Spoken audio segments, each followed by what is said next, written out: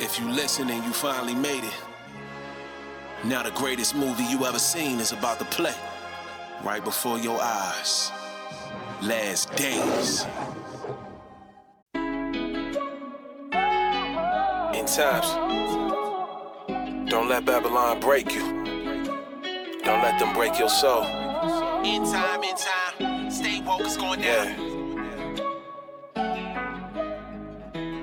We gonna wake up the tribes. Howard, what you cooking? Last Days.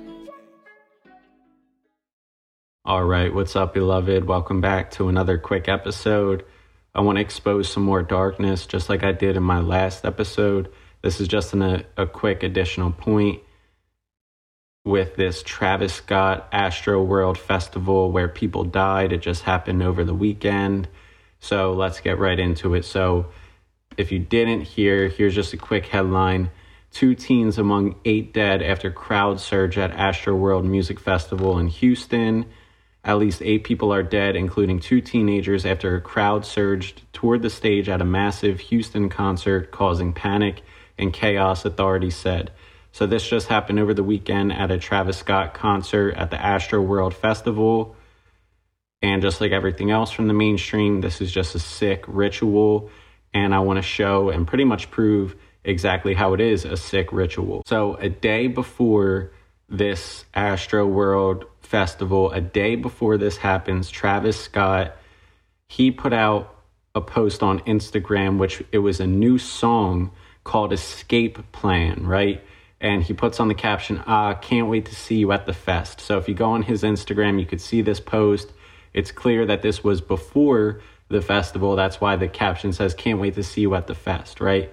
So just think about it. There's a crowd surge where people died during the crowd surge. There's this crowd surge where people are trying to get out of there as the crowd is, trampling people. People are dying amongst the crowd, right? So what are the chances that the day before this happens at his own concert, Travis Scott puts out a new song that's called Escape Plan? So is it safe to say that the people who died in the crowd surge were looking for an escape out of the crowd? So what are the chances that the day before this happens at his concert, Travis Scott puts out a new song called Escape Plan?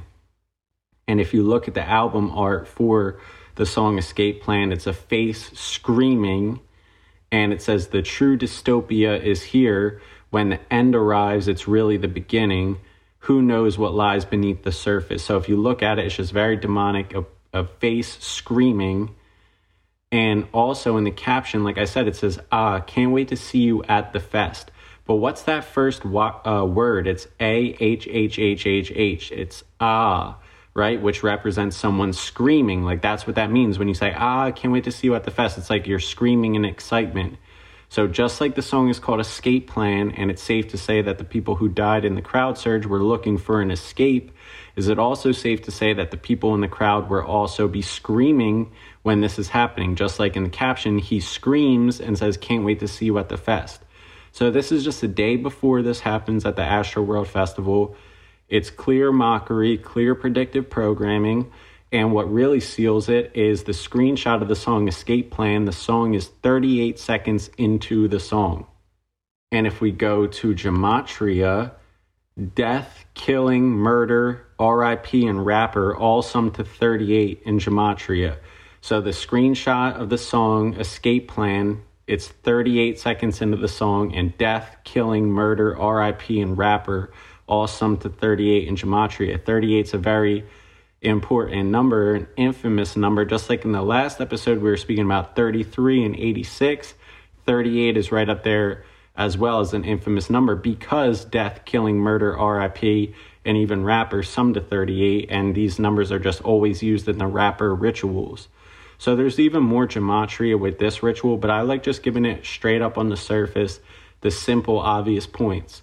What are the chances that before this crowd surge happens at Travis Scott's concert, Travis Scott, a day before, posts a new song called Escape Plan, where people who are in the crowd surge would be looking for an escape, and he screams in the caption, just like the people in the crowd surge would be screaming. So it's just obvious darkness, and people are just so oblivious to this mockery predictive programming, because that's exactly what it is: open mocking and predictive programming. And as far as my last episode, speaking about the Ernie Johnson, the Atlanta Braves, all those rituals and that darkness in my last episode, just an additional point. And I spoke about the number 33, number 86, an additional point which goes along with open mockery. Ernie Johnson, it was on October 21st, so just about a week before his son died at age 33. If you go on the NBA on TNT Twitter, and I quote tweeted this, if you go on the NBA on TNT Twitter from October 21st, you could see they posted pictures of Shaq, Ernie Johnson, and two other people who were on the show inside the NBA, and they were just giving like random facts on a chalkboard, and Ernie Johnson is holding up a chalkboard that says, "This is my 33rd season on NBA TNT, inside the NBA on TNT." So again, what are the chances that all the numbers we covered in the last episode with 33 and Ernie's son dying at age 33, what are the chances that this is Ernie Johnson's 33rd season on Inside the NBA, and then a week after that season starts, his son Michael dies at age 33, and Ernie equals 33, Michael equals 33. It's open, blatant mockery. And that was just an additional point that I didn't put in the last episode, that Ernie Johnson is telling us this is his 33rd season on Inside the NBA on TNT, and then a week later, his son dies at age 33. And you can see that on the Inside the NBA Twitter account from October 21st. I also quote tweeted that tweet as well. And then there was also this new album from this apparent rapper. Her name is Summer Walker, apparently, and she has a song on her new album called Session 33. And there was even a video where someone interviewing her asked her, what was the most painful song or hardest song to record on the album? And she's like, Session 33. 33. So this is just another quick episode exposing darkness for you. If you didn't check out my last episode, TPR 166, definitely check that out to hear about the other latest rituals that have been going on in the mainstream. Appreciate you. Much love. Stay strong. Stay woke.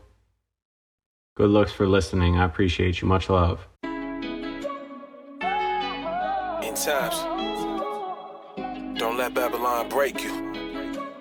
Don't let them break your soul. In time, stay woke, it's going down. We gonna wake up the tribes. Halleck, what you cooking? Last days.